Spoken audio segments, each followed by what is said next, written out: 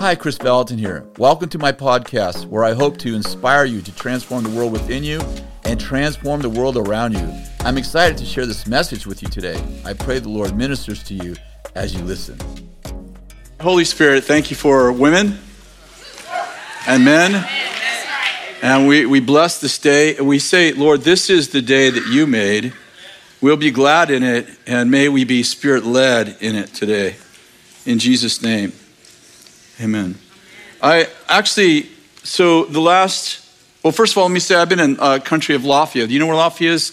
It's Estonia, Lithuania, Latvia. It's the former USSR country, and we had a great time there. Holy Spirit moved powerfully there. We saw people touched. We got to meet with several parliamentary people, met with Parliament, a parliamentary team there, did a business conference. We did a leadership conference, secular leadership conference, and gold was showing up on people's hands. Anyway.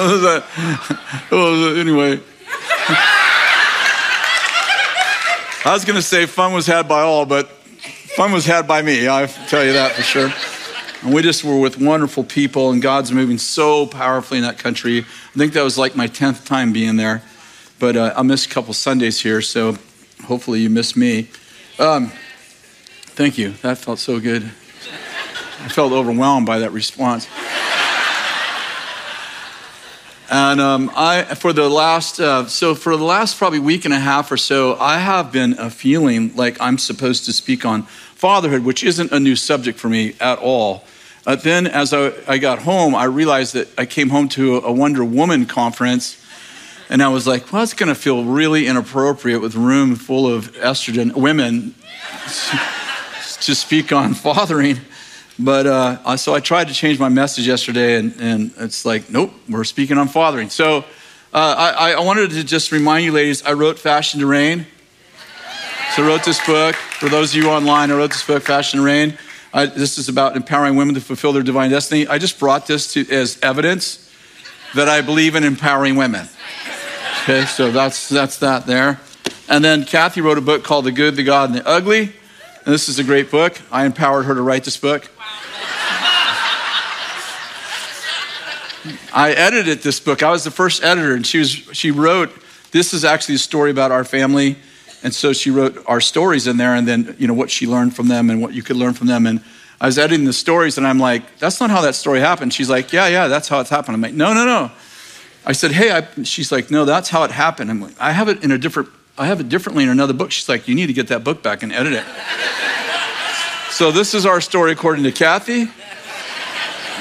And this is the uprising, the epic battle for the most fatherless generation in history. This is the rest of the message that you're going to hear today.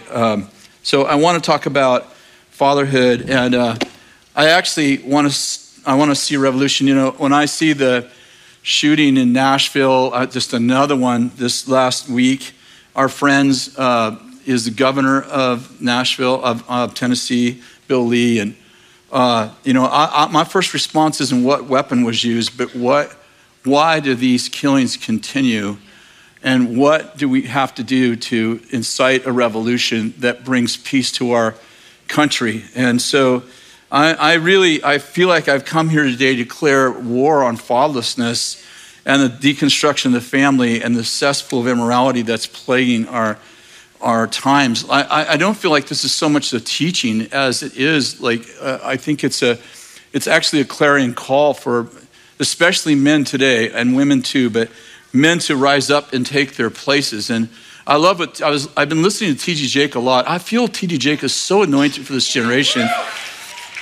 If you haven't listened to him, I have always loved T.D. Jakes, let me just say that. But I feel drawn to his teachings lately, and I find myself listening more and more. But T.D. Jakes made this statement the other day. He may have made it 5 years ago, but I watched it the other day. I don't know how old, some of these videos, I don't know how old they are, but he said, Goliath was not David's enemy. He was his invitation into his destiny. And I thought, what a powerful statement. He said, without Goliath, David would never have become king. And sometimes what we think is resisting us is our door to destiny. So I want to equip an army of righteous men to take their places on the earth as sons and daughters to eradicate the orphan spirit and usher in the era of family. And we're about to enter Let me say this. I believe this with all my heart. I believe that we are entering a metamorphosis, maybe the greatest metamorphosis of our time, when the ugly of fatherless generation is becoming the beauty of a new age of family values and legacy living. And I understand that you have to have a little bit prophetic vision to look at culture right now and think we're winning. I don't know that we're winning, but I will say this, we're going to win. And when I say we're going to win, I'm talking about the kingdom of God. I'm not talking about your political party or my political party or our church. I'm saying that there is a revolution that we are in the midst of, and we've been preaching about it. I've heard Bill preach about it many times in the last couple of years especially. There is a rising sense that there is a war over who gets to shape culture, and God is raising up cultural architects. And today, I'm specifically talking to men. I want to inspire men. I pray that it inspires women too, but I want to inspire men. And I want to just talk about a little bit about what is the role of man. I want to first point out that men and women, contrary to popular opinion, they are not the same. Men and women are not the same. They are equally powerful, but they are distinctly different. Men and women are not interchangeable. There's a whole generation, there's a whole culture that wants wants men and women to be interchangeable. In order for men and women to be interchangeable, you have to masculinize women, you have to feminize men, because the LGBTQ, and adding some more letters, activists want us to believe that you can have two mommies or two daddies, and that's a normal family. And I want to point out that that is not what the manufacturer designed you for. That is not what the creator said. That is not the truth. Listen, I'm not mad at anybody. Let me be clear. I'm just telling you that that's not the truth, and that this whole generation is under this, can I call it a curse? Under this curse of a lack of fathering, mothering too, but fathering. Today I want to talk about fathering. In Genesis chapter 2, verse 15, God said, the Lord God took the man and put him in the Garden of Eden to cultivate it and to keep it. Interesting, the word keep it is the Hebrew word, is shamar, S-H-A-M-A-R, but it means to preserve, to guard, to give attention to protect, to secure, to spy out, a doorkeeper, a defender, and it means to beware. How many understand when God put the man in the garden, it wasn't just to hoe the weeds. But God put the man in the garden, he intentionally put the man in the garden to protect the garden. Nothing gets past the man. He was anointed to protect the garden. Now, I want to tell you, my wife shoots guns. She hunts. She killed a bear with a bow last year. She's a bad woman. I love my wife, but if someone breaks into our house, I don't wake her up. Then go down there and check it out. I'll call the police. I mean, I joke like that all the time. But how many know that it's my job? My first job is to protect our family. And there's a growing, I think, understanding of what does it mean to protect a family. Are we just protecting our family from robbers and murderers, or is there another dimension to it? So there's a story that I've told many times. It's called the elephant story. It's about Kruger Park in South Africa. So you probably have heard the story. I'd like to just share it again. In Kruger Park in South Africa, they began to breed the South African elephant because they were going extinct. And they did such a great job breeding the South African elephant that the elephant began to take over Kruger Park. By the way, I've been to Kruger Park. I was there with Danny Silk, and we were in a van, and there's elephants and lions. And when we got to the lions, I opened up the side door of the van, and it says in big letters, "Do not open the door." And Danny was screaming. I'm like, "We have Daniel from the lion's den. What are you worried about?" I figured if the lions, came after us, I'd just throw them out the door and say, "Do what you did." And anyway, that wasn't funny, but that's how it went. And they did such a great job of breeding those elephants that the elephants began to take the park over. So they said, "What are we going to do with all these elephants? You can't UPS them, FedEx is too expensive." And so they're like, "Well, maybe we can fly them with helicopters. These great big helicopters, they lift logs." That's what they used. And they built these harnesses, and they took these elephants and they flew them to a park that was pretty close by, another park in South Africa. And everything went really well, except for when they tried to lift the male adult elephants, it broke the harnesses because they were so heavy. And they were like, that's okay. We have the male elephants, the young male elephants, and they'll grow to be adults. It's all fine. But what happened next was shocking and surprising. What happened next is that the white hippopotamus, which is also becoming extinct in South Africa, Rhino, I mean. It's all the same. White rhino. Cat, dog, what's the difference? The white rhino, did I say rhino? Yes, the white rhino. I'm doing this by memory. I didn't leave the notes up there. White rhino, who's also extinct, began to die. And at first they didn't know why, so they put cameras out around the whole park, and they saw that these young male elephants that they had transported from Kruger Park, they were killing the rhinoceroses. And these animals have lived together in the wild without being, they're not natural enemies. So they're like, why are these elephants killing these rhinoceroses? Did I say it right? Yes, rhinoceroses. And by the way, they were killing other things too, they were not natural predators. And so after a long time, they said, I think around 2 or 3 months, they studied this, trying to figure out what was wrong. And they said, well, listen, the only thing that's different between the habitat at Kruger Park and the habitat here is the large male adult elephants didn't get transferred. So they made stronger harnesses and they transferred some of the large male adult elephants over into that other park. And what happened, and they said immediately, within 3 months, all the killing stopped. And the scientists, and I'll just give you one line of the report, the scientists said this, that the young male elephants in musks, like when they breed, were learning how to be elephants by watching the old adult male elephants be elephants. And so the question that's instilled by that story is what happens when you take fathers out of a home. Now, first of all, you may be saying, well, why are you asking that question? Because 51% of all American children are now born out of wedlock. And by the way, just to show you the digression of society, in 1950, that number was 2.7%. From 2.7% to 51%, and what's that, 70 years, 73 years? This is the digression of culture. We are in a pandemic of fatherlessness. Last year on Father's Day, Fox News released an article that was pretty well written and pretty well researched. And they said that America is the most fatherless country in the world at this time. America is the most fatherless country in the world. We are in a country of orphans. What happens when you take a father from a house? Because remember, again, I want to remind you that our culture is saying that men and women are interchangeable. But what actually happens when you take fathers from a house? Well, what happens, let me just say this, that 98% of all violent crimes in America are committed by men. 75% of all prisoners, men in prison, grew up in a fatherless home.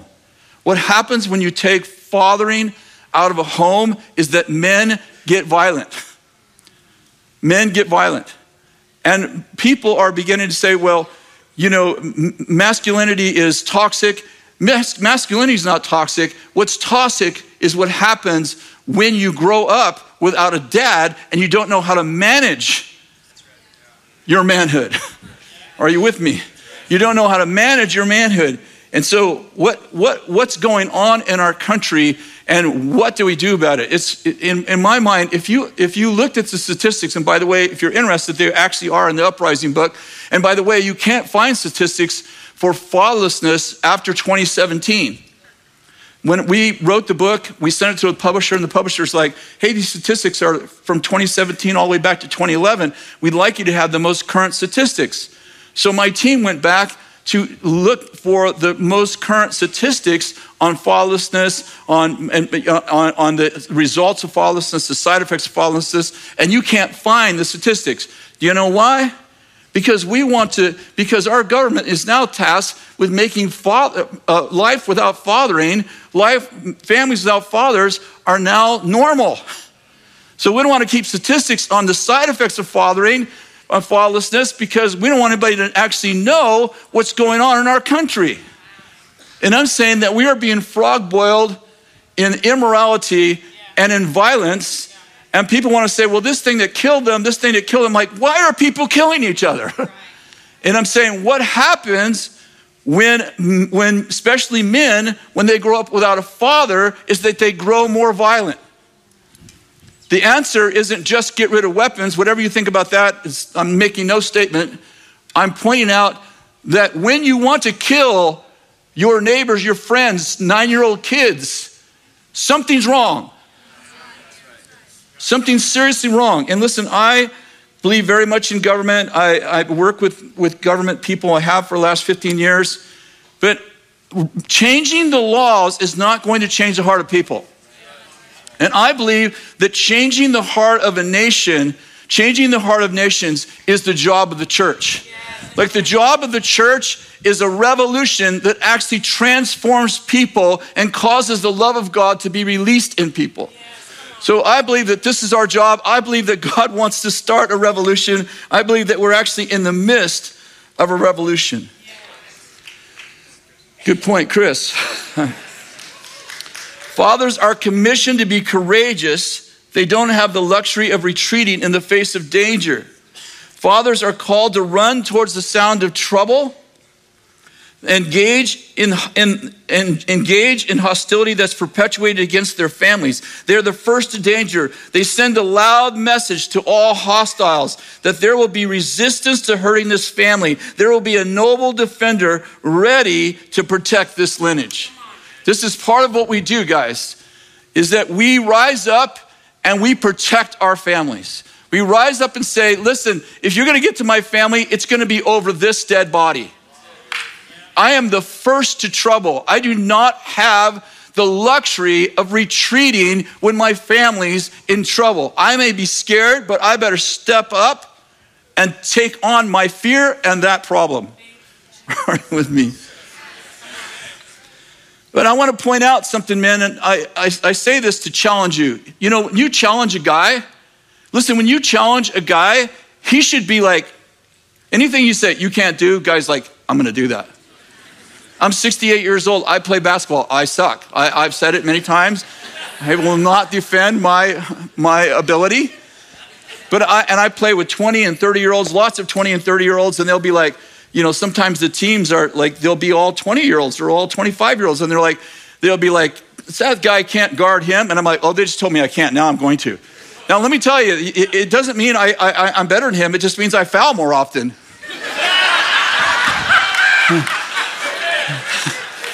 And I do have a reputation for doing that. I just like, it's like, your job, guard basket. Okay. He's faster, he's quicker, but he's on the ground, so he's not so fast down there. I'm just pointing out that I'm sharing some negative stuff with you guys so that you will rise, so that you will climb that mountain, defend that castle, and rise up in our country. Like, we need men to be men.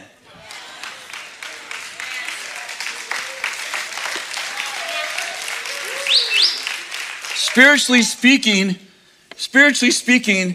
Amber Alerts are going off in many of our homes because one of our children have been abducted by the devil, but sometimes we're not in tune enough to even know they're missing. So I'm like, you know, we're the first one to the door. I got my carried concealed weapon permit. I'm like, I'm going to protect my family. But your family's going to hell because of the stuff coming in, seeping into the screens of your home. Are you with me? And we're all tough, and I'm like, we don't even know it, but we're keeping out predators and hostiles, but hostiles are slipping in through our computer screens, our TV screens, and the friends, your kids, are being allowed to. Are you with me? And I'm saying, guys, we have to be, listen, you don't have to be a spiritual giant, but you have to be spiritual.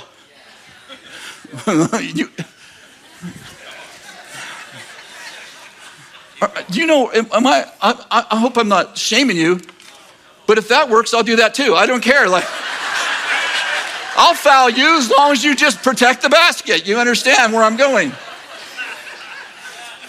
I was in Latin America and doing a conference with a guy there. He was incredible, powerful. He made these statements. He said, men go to the gym every day to work out their bodies, but they don't take 10 minutes to pray. They have a $100,000 body and a 20-cent spirit. He said, some men know all the stats of their sports teams, their names and their history, but they don't know 5 characters in the Bible. Some men spend more time with their fantasy sports team than they do with their reality God. And then he said this, which I thought was profound. He said, we don't have moral authority to rebuke what we practice at home. And I'd like to add, we can't give financially to ministries to end sex trafficking at church and be addicted to porn at home. Like, it is raining in our generation, men. We must step up. We're not just tough guys with concealed weapons permit. We're actually fathers on the wall of our homes, and we're like, don't screw with my family. And I'm not just talking to humans, I'm talking to the devil and his demons. Like, you don't mess with my family. And I ask God for the gift of discernment, and sometimes I spend the whole night praying through as my teenager goes to a place that I rather they didn't go, but they're 17 and 18, and I stay on that wall at night, and I've done that many nights. And I pray, God, for a wall of angels to be around my teenagers. They enter that class, as they enter that thing. And you guys know what I'm talking about. I'm saying, I am not a wimp. I am not afraid of darkness. I eat darkness for breakfast. This is what I was created for. I rise in dark times.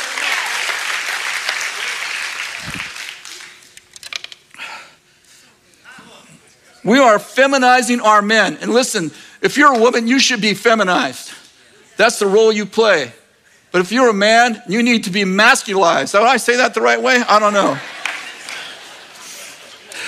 Close enough. Better than 2 weeks ago when I was trying to date Twitter pated, or however you say that. We can't conquer what we refuse to confront. Listen, I believe that this is a Jonah generation, but they're about to be swallowed by a whale and spit up on the doors of their destiny. I believe what Malachi said, in the last days I'm going to send Elijah the prophet. He's going to restore the hearts of fathers to sons and daughters, and hearts of sons and daughters to fathers. And I believe that we are in the midst of a mandate, a Malachi mandate, in which Jonah is running from his destiny, but the whale of God's going to swallow him up and spit him home. And I think we have to be ready to teach a man how to be a man. Our own personal victories become our family's corporate covering. Every foe we defeat in our own life is one less foe that they will face in theirs.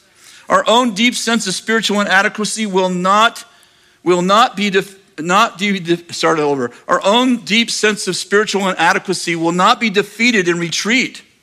It'll only be dethroned as we press into God and learn how to destroy the works of the devil.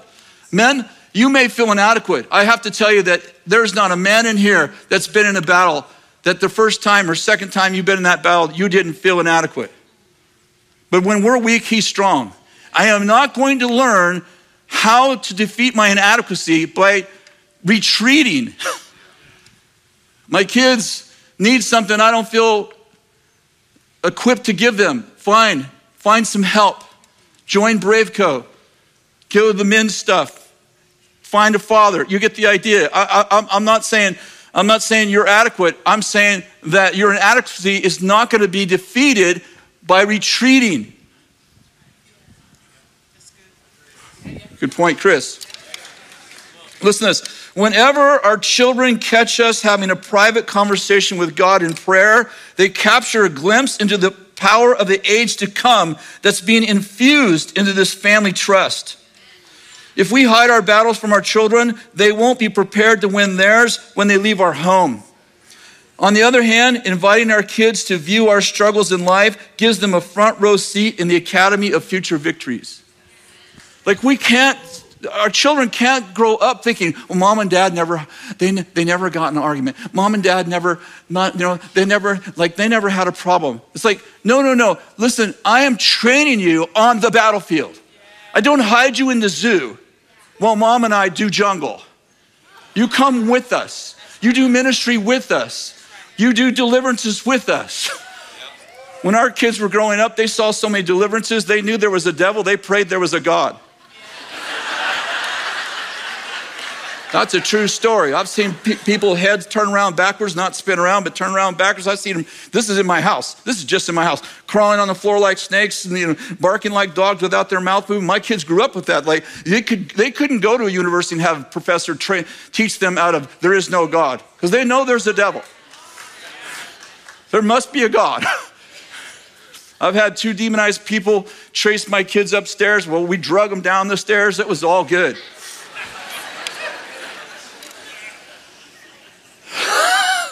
Kind of, you know what I'm trying to say.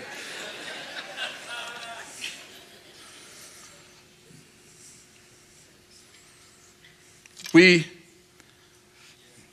teaching our kids about sexuality in the culture is, in my mind, spiritual warfare. Teaching our kids about sexuality in a culture of immorality is teaching them spiritual warfare. Like, do you understand that most of what our kids are being frog boiled in is all about sex?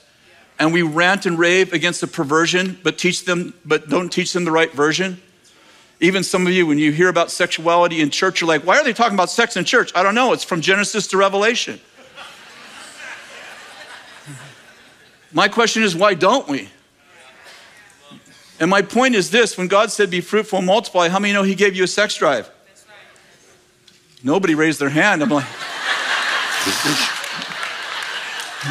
see, this is the problem right here. You're a Christian, you're like, I don't have one. I laid an egg and my husband sat on it for 9 months.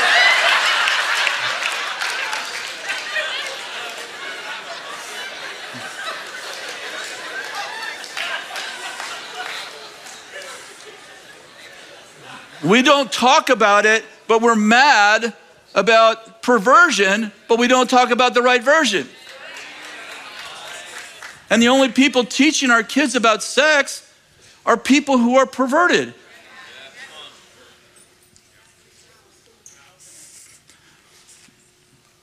You know, there's a principle called the principle of first mention, and it says this: when we hear about a subject for the first time, it becomes the foundation by which we determine what we believe. What we believe. Are you with me? Everything else we are told about that subject is now weighed against the foundational core value that we were taught first. In other words, if someone tells our kids about sex before we do, our kids will have to change their belief system to embrace our values. So we do Moral Revolution conferences. We've been doing them for 25 years all around the world. I've been in 15 nations doing Moral Revolution conferences. This is one of the most common questions people ask before they come. Should I send my 12-year-old? Should I send my 12-year-old? Is that a relevant question today?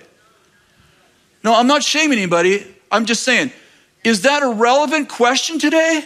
They're teaching your 5-year-old in California that they could be a homosexual, they can be bisexual, they can be transsexual, they might be a boy or a girl. Like, is this a real question? What happens if you expose your kids to sex too young? If you tell them too soon? Oh my gosh, I don't know. But I know what happens if you tell them too late. And in this culture, we are not the ones setting the pace in this culture. Like, your 8-year-old probably, unless you've locked them in their bedroom and taken away all their video stuff and everything that can get in from the outside, they probably know at least perversion, maybe more than you do. So the question is, what are you doing to lay a foundation? I'm talking to both men and women, but I'm especially talking to men. Like, what are you doing to lay a foundation so that your children are arrows in the hands of warriors? Like you're equipping your sons and daughters so well in all areas, but we're talking about sexuality right now, spiritual warfare. How many know, read 1 Corinthians 7, Paul says that sex is actually spiritual warfare. I'm teaching my kids spiritual warfare, and when they they get in 8th grade, and their biology teacher says, you can be this, then you can be that, and you can be that, and they go, excuse me, sir, that's not true. I'm sorry, there's only X, Y, and XX. XY is women, XX is whatever it is, men. I forget which one, I didn't use the notes. It's okay, I'm not a biology teacher, but I know enough to know there's only 2 sexes. And my son and daughter doesn't have to stand up and say, well, the Bible says. They can say, biology says. And my point is that biology is behind them, God's behind them, angels are with them. Why aren't we winning? You'll know the truth, and the truth will set you free. I teach my kids the truth, and when they see the false, they know it. I remember Bill teaching us years ago around spirituality. He said, I don't have to study the cults, because if I study the real thing, I know the wrong thing. And he talked about studying like a $20 bill, like studying our currency, so that you know when you have fake currency in your hand. How many know if our kids are trained and equipped in all areas? Right now, I'm specifically talking about sexuality because we are being frog boiled in an immoral culture, and our kids are prepared for it. And that's not on the school system, guys. It's on us. So what does it mean to have a sex drive? Well, I think it means you want to have sex with somebody. Okay, here we go. See, this is where it gets really quiet. I'm going to give you all homework. Go home and read Song of Solomon. You'll be ready for part 2 of this message. It means, I actually have asked this question in 15 countries. What does it mean to have a sex drive? Everybody sits there. I don't know. I say, I think it means you want to have sex with somebody. Well, I don't think it means that. What does it mean? I don't know. How many know the goal of your 15-year-old isn't to get rid of his sex drive? The goal is to learn to manage his appetite. And how many understand that we are teaching them how to manage their appetite at 2, 3, and 4? Long before they have a sex drive, they have other appetites, right? I don't know how many times I've seen this play out, but you're in a store and there's a 2-year-old or 3-year-old screaming for an ice cream. And mom's got 3 kids and she's trying to shop, and the kid is making a huge scene. And she can't get out of there because her grocery cart's full, and she's a prisoner to this 2-year-old who wants an ice cream and who's making the big scene. And I'm sure she's thinking, everybody thinks I'm a terrible mom, da-da-da. All that's got to be going on. I've never experienced that because my wife has. And how many of you seen a scene like that? Of course, most of us have seen scenes like that. And I feel sorry for mom because I'm like, yeah, I know, I know how that had to feel. I mean, I actually don't, but Kathy told me how it feels. And then mom does the unthinkable. She gives him an ice cream. The unthinkable. She gives him, I understand why. There's no shame if you're in here and that was you that I saw in the store the other day. It's all good.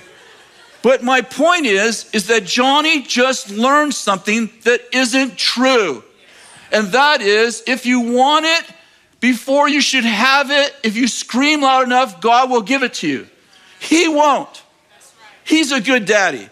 He goes, scream all you want. You're not going to make my reputation bad. I'm Heavenly Father.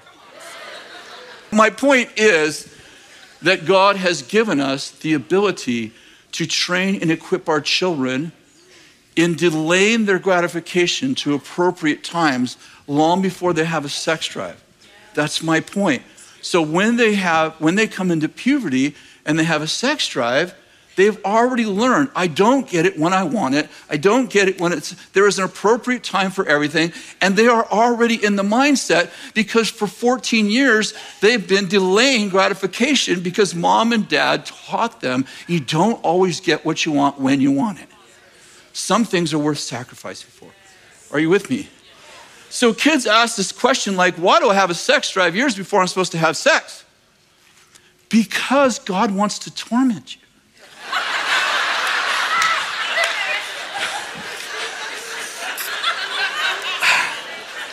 On to the next point.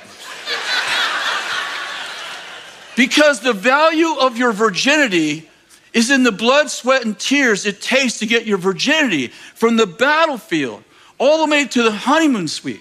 So on the night you lay with your lover, you have something to give them you had to fight to keep. Because anyone can give away something expensive, but only people who understand sacrifice can give away something valuable. How many understand the greater your sex drive, the greater the trophy? King David was under a plague, and God said, listen, you want to stop the plague? You go to this guy's farm, you buy his land, you build an altar, you offer a sacrifice, and the plague will stop. He gets to the guy's house. He says, I need to buy your property. The guy's very wealthy. He goes, you don't have to buy the property. I will give it to you. And David makes this profound statement, far be it from me that I should offer to God something that costs me nothing. Listen, this instant gratification generation has really lost something. Like they think they've gained something, but they've actually lost the power of sacrifice and the value of what happens when you delay something to a point that you kept it, you fought for it, you battled through it, and you gave it at the end of your time. When it was right, you gave it to the woman of your dreams, the man of your dreams, and you said, I brought this through the battlefield, this bloody battlefield. I fought to be the man of your dreams. I want to be a one-woman man. She wants to be a one-man woman. And we come together in celebration that it was hard. It was tough. There were long nights. There were lots of temptations, but we got it all the way there. That's why you have a sex drive. Long before you're supposed to have sex. Now, let me tell you, there's lots of people in here that failed. We failed. Kathy and I failed early. So, listen, thank God that you can be forgiven and restored. Repent, return to the pinnacle. The restoration comes from repentance. That means to begin with, that means I have to say, I was wrong. I thought about it a different way than God did. I thought about my virginity, my sexuality different than God did. God, I was wrong about that. I asked God to forgive me, and we call it being a born-again virgin. That I get to fight for it again because God restored me to the pinnacle, to the high place. So if you're in here, you're watching online, and you're like, I screwed that up. My life is over. No, it's not. God can renew your life and make it new, like it's new every day. This isn't a game where I say, oh, yes, God, renew me. Then I go do it again. Then I renew me and do it again. How many of God is not fooled. He's looking for a repentant heart from you and me. He's looking for fruit of repentance. He's looking for you to fight for your purity again. Are you with me? That's a good word. You know, Jewish weddings lasted a week. And it's like, yeah, he's like, yeah, I like that. They drank a lot of wine. It lasted a week, and they began with the way that most weddings happen in America. There would be a bride and groom. The families would come. The groom's family would sit on one side. The bride's family would sit on another. Very traditional American. And then they would have somebody would be standing before them to give them the vows, and they would be exchanging the vows. And as they're exchanging the vows, the men of both families would come and put their weapons in front of them as they're exchanging vows. And then when they get done exchanging vows, everybody would stay seated. And the bride and groom would go into the bridal chamber. You read about the bridal chamber several times in the Bible. They go into the bridal chamber where they would consummate the marriage while everyone sat outside. Now, I understand, totally weird, right? But let me tell you, this was in the agricultural age. Think about agricultural age. In the agricultural age, like what was that, 100 years ago, 150 years ago? We bred animals. You couldn't probably live without seeing mating and sexuality among animals. It was like just part of life. You bred horses, you bred cattle, you bred sheep, and this was just a part of everyday living. It wasn't like shamed. We put it over there in the barn, no one can see it. It's all part of life. So when the bride and groom would go into the bridal chamber, they would consummate the marriage, and then there would be a bloody sheet, hopefully, because a woman has a hymen, and most of the time it breaks the first time she has intercourse. Because why did God give a woman a hymen? Because he wants children to come out of covenant. So he gave them the blood. He gave them the blood so they can consummate the marriage before they conceive the children. Children were never supposed to be born out of a hookup culture, out of a live-in culture, out of cohabiting culture. They were supposed to be the fruit of a covenant. Are you with me? Well, as soon as the bloody sheet was thrown over the wall, then the dancing started, the music, the drinking, the celebration. You can imagine little Johnny, he's 3. Because this is not an over 18 event. He hears the noise in the tent. He sees the bloody sheet. He thinks, got in a fight already. And what it does is can you see it? Can you feel it though? Can you feel it? It creates age-appropriate conversations with your children so that by the time that Johnny gets 18, he's been to 10 weddings. He's had many conversations with his parents. They don't have a talk. They have a sexually healthy culture.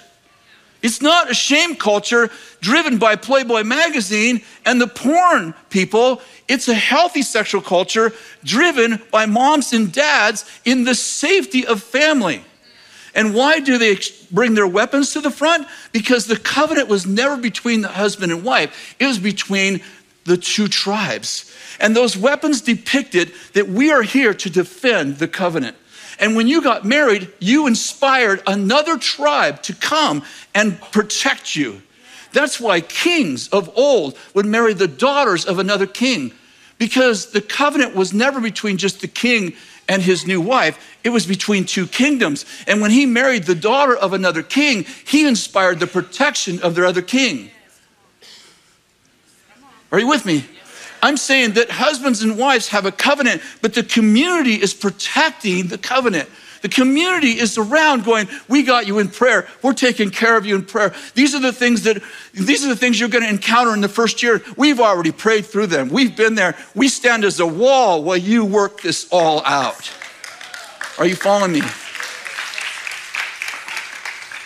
And I'm pointing out too that your kids, the frontal lobe of their brain is not even fully developed until they're in their 20s.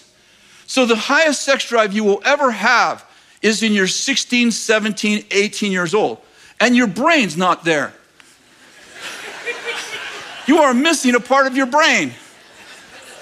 And it's the frontal lobe, which is your cause and effect. So when your 15-year-old hits his sister and you go, why'd you do that? And he goes, I don't know.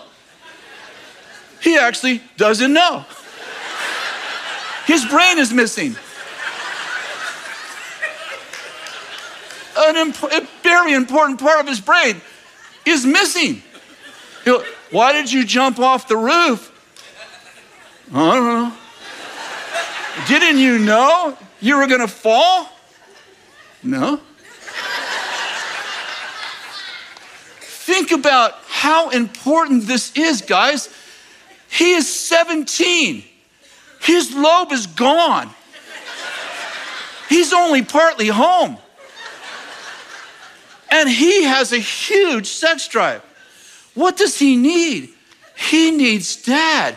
He needs mom. More than anything right now, he needs guidance, because he can't think, I'm going to sleep with this girl and she could get pregnant. Those 2 things are facts. He can, listen, truly, he can understand that's a fact. He's not stupid. He can understand that's a fact. But he can't put them together. Go do your own study. He can't put, this will happen if I do this. This will happen if I jump. He understands gravity makes you go down, but he can't put, I'm going to hit the ground and something bad's going to happen when I get there. And he has a huge sex drive. And you let him go with no restraint. Like Kathy and I, she was 12 when I met her. She was 13 when we got engaged. What does that tell you? Oh, what a beautiful love story. What a dysfunctional family. I had a car at 16. We were left alone. For 5 years we dated. We were only Christians for 1 year. We had nobody guiding us. What a crazy way to grow children. Are you with me? And I thank God that he worked it all out for good. But this is not the way to raise children. When I see our 14-year-old, I'm like, he doesn't even know how to go potty by himself, much less like be left alone with a woman. Like, no. No. And I'm saying, you're laughing, but they're in your home. And you're not even talking to them about it. You're like, oh, he'll work it out. I worked it out. He didn't work it out. He's not going to work it out in the environment you worked it out in, because his environment is 10 times more sexualized than the environment you and I grew up in. And I was looking at Playboy magazines when I was 14, and I'm saying what he has access to is 100 times worse than that. And he's got people telling him it's okay, like his teacher. And the church down the street is telling him it's all normal. I'm like, who's going to rise up and start a revolution? It's not going to be the guy down the street. And we're like, well, I'm going to vote for this guy, and he's going to fix it for me because he believes. I'm like, really? He's going to fix your kids. That's going to fix it. You're going to change presidents, and it's all going to be over. I'm going to give you a little clue. I have an idea who I'd like to be president. Maybe you have it too. But that is not going to be solved by who's president. This is not going to be solved by who's governor. Well, the governor's ruining my kids. No, you are not equipping them. This is an indictment against us as fathers, and I include myself. Like, we need to rise up and equip our children. They are arrows in the hands of warriors. When my kids go to school, I feel sorry for the school, not for my children. You don't want Johnny in my class when you start telling lies. Metaphorically, Johnny's been to many Jewish weddings. He understands how this all works. And I'm pointing out that that's where we're going. We are not there. But that's where we're going. This is where we're going. And listen, we can get there if we'll just freaking show up. We don't have to know it all. Listen, you don't know about sexuality, how to teach your kids. Go to moralrevolution.com. There is hundreds of teachings on there. Hundreds. This is what to do when your kid's this age. This is what to do when your kid's this age. Listen, there is no reason for you not to be fully equipped now. There's all the materials you need to have the talk with the kid. There are videos you can sit down and not even do the talk. Like, let's watch this video together. And that's not weird if you're not good at it. We watch the video together and we go, got questions? How do you feel about that? You ever have those feelings? How are you doing with this masturbation thing? How's that going? Let's have a conversation about that. And I'm like, we open the conversation, we sit down and we talk through it so that he's not on the porn site learning what to do with his sex drive, because that's what's happening right now if you're not talking to your kids. They are doing something. When you have a symptom, right? You ever Google it? You got a pain in my head and it's got my eyes swollen shut. I Google it. What do you think your kids are doing about their need for sex? What do you think they're doing? And who do you think's answering those questions? Like, we have to be first to the battle. We got to get past shame. And it's this thing too. It's like, well, when I was a kid, I did it wrong and I don't have any confidence. Well, God forgave you and you got restored to the pinnacle. So you don't ever have to be down here at your worst day and saying, I can't bring them up here because I did it too. You got forgiven. It all got wiped clean. Let's start over. Let's do it right. Let's cause a revolution. Would you stand?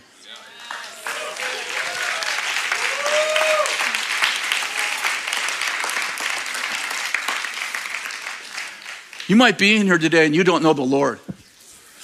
Or maybe you've walked away from the Lord. I actually had several words today. I'm just going to give out names. So if this is you, just raise your hand. I have a Herb. I think your real name's Herbert. This morning I prayed. I got this morning. I have a Margaret. I don't have time to give you all these words, but I'm just going to give them. Peggy. There's a Peggy. And there's a George. If your name is any of those names, especially if you don't know the Lord's like talking to me about you before you got here. Would you just raise your hand if that's any of those names are yours? Maybe you know the Lord, but those names are yours. Okay, we got a lot of people online too. Yes, good. Okay, well, Lord, I just pray for a release in these people's lives in Jesus' name. If you don't know the Lord, would you raise your hand? Like you want to rededicate your life? I have a word for you, a prophetic word for you if that's you. And you'd like to meet the Lord this morning. Okay, good. Let's all pray. Put your hand on your heart. Say, Lord, I dedicate myself to a revolution. I pray for the kingdom to come in my home, in my heart, in the heart of my family, heart of my children. God, I pray that you give me help, that you teach me, that you train me, that you equip me. You take away these fears I have. Give me the courage to step past this line and start a revolution in my own home. Lord, I want my children to be full of the Spirit, to be ready for every battle, and to win every time.